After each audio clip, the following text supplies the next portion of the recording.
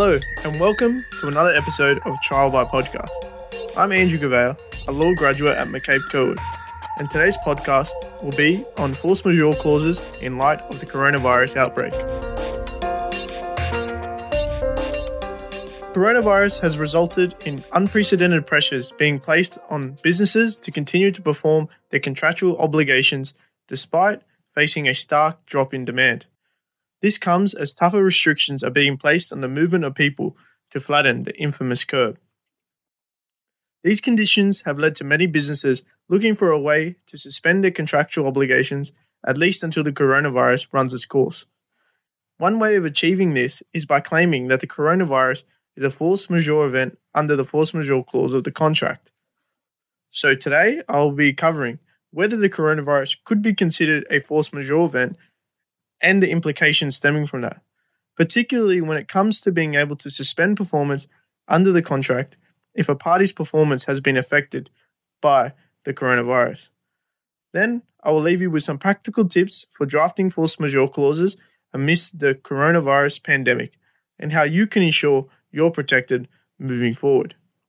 So first things first, what is a force majeure clause? Well, a force majeure clause is a clause often found in commercial contracts that can be invoked to excuse parties from liability if an unforeseen event intervenes or delays the performance of the party's obligations under the contract. The event in question must make it impossible to perform their obligations under the contract, not merely more onerous or impractical. So the best way to understand a force majeure clause is to picture it as a contractual version of the break in case of emergency box. You know they are there, you need to have them around, but no one really takes note of them until something is going drastically wrong. But when things do go wrong, you desperately hope that whatever is inside works.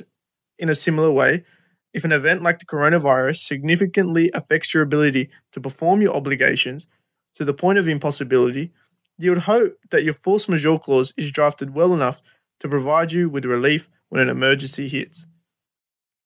With that settled, let's now consider what a force majeure event may be and whether this could extend to the coronavirus.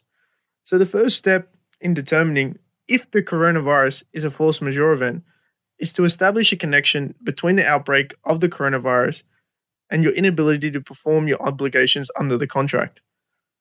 There must be a sufficient connection, not just something incidental. So if there is a sufficient connection, the next step would be to consider whether the coronavirus is a force majeure event under the terms of the contract. Generally, the contract should define what a force majeure event is.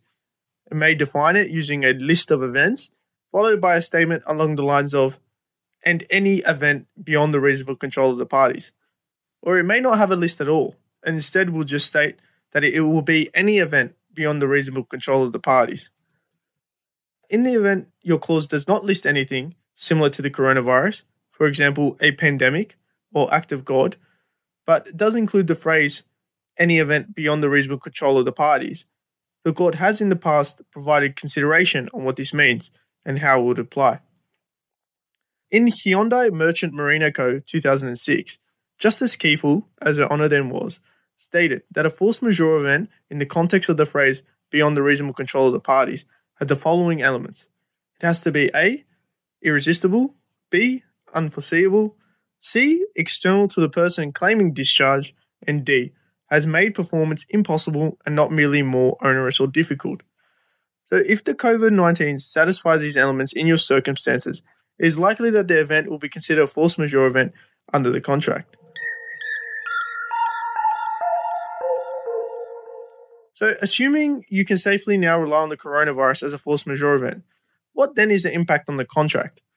Well, ultimately, it depends on the contract itself. Some contracts may provide that if there is a force majeure event, the parties can choose to delay or terminate the contract without facing liability. Or in other cases, the party will be required to first provide notice to the other party, estimating the anticipated delay, and the parties then are entitled to decide whether the delay is either too long, and if so, whether or not termination is appropriate in the circumstances.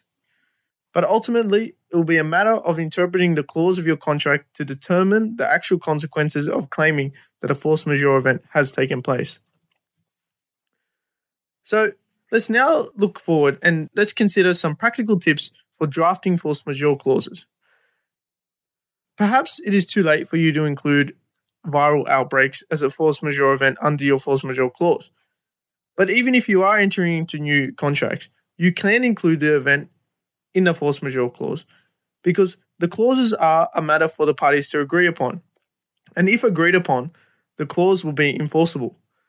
So, what are the key elements you should look to include moving forward?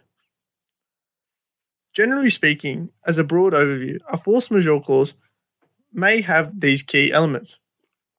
Firstly, a clear definition of what a force majeure event is under the contract. It is often recommended to include a definition because if not, the courts will be called upon to interpret the definition, which may leave it without sufficient clarity. Secondly, it should confirm that a party affected by a force majeure event will avoid liability under the contract to the extent they are unable to perform their contractual obligations. Thirdly, it should include a statement that a party relying on the force majeure clause will need to undertake reasonable endeavours to overcome the effects of that event. Fourthly, a mechanism describing how a party affected by a force majeure event can provide notice to the other party, and what must be included in a notice to satisfy the other party. A typical notice will require the party to state the nature and cause of the force majeure event, the estimated duration, and any steps they've taken to minimize the disruption caused by that event.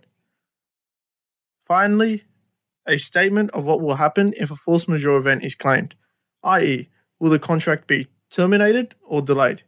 In practice, it may not be in the best interest of the parties to allow for an automatic termination on force majeure events. Instead, it may be more commercially realistic if the parties were given the opportunity to delay performance.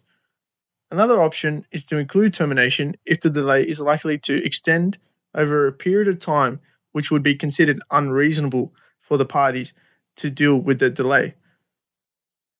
So, in drafting force majeure clauses, it's important to consider these key elements. However, the degree to which they are included can vary based on the subject matter of the contract and the conditions the parties operate in.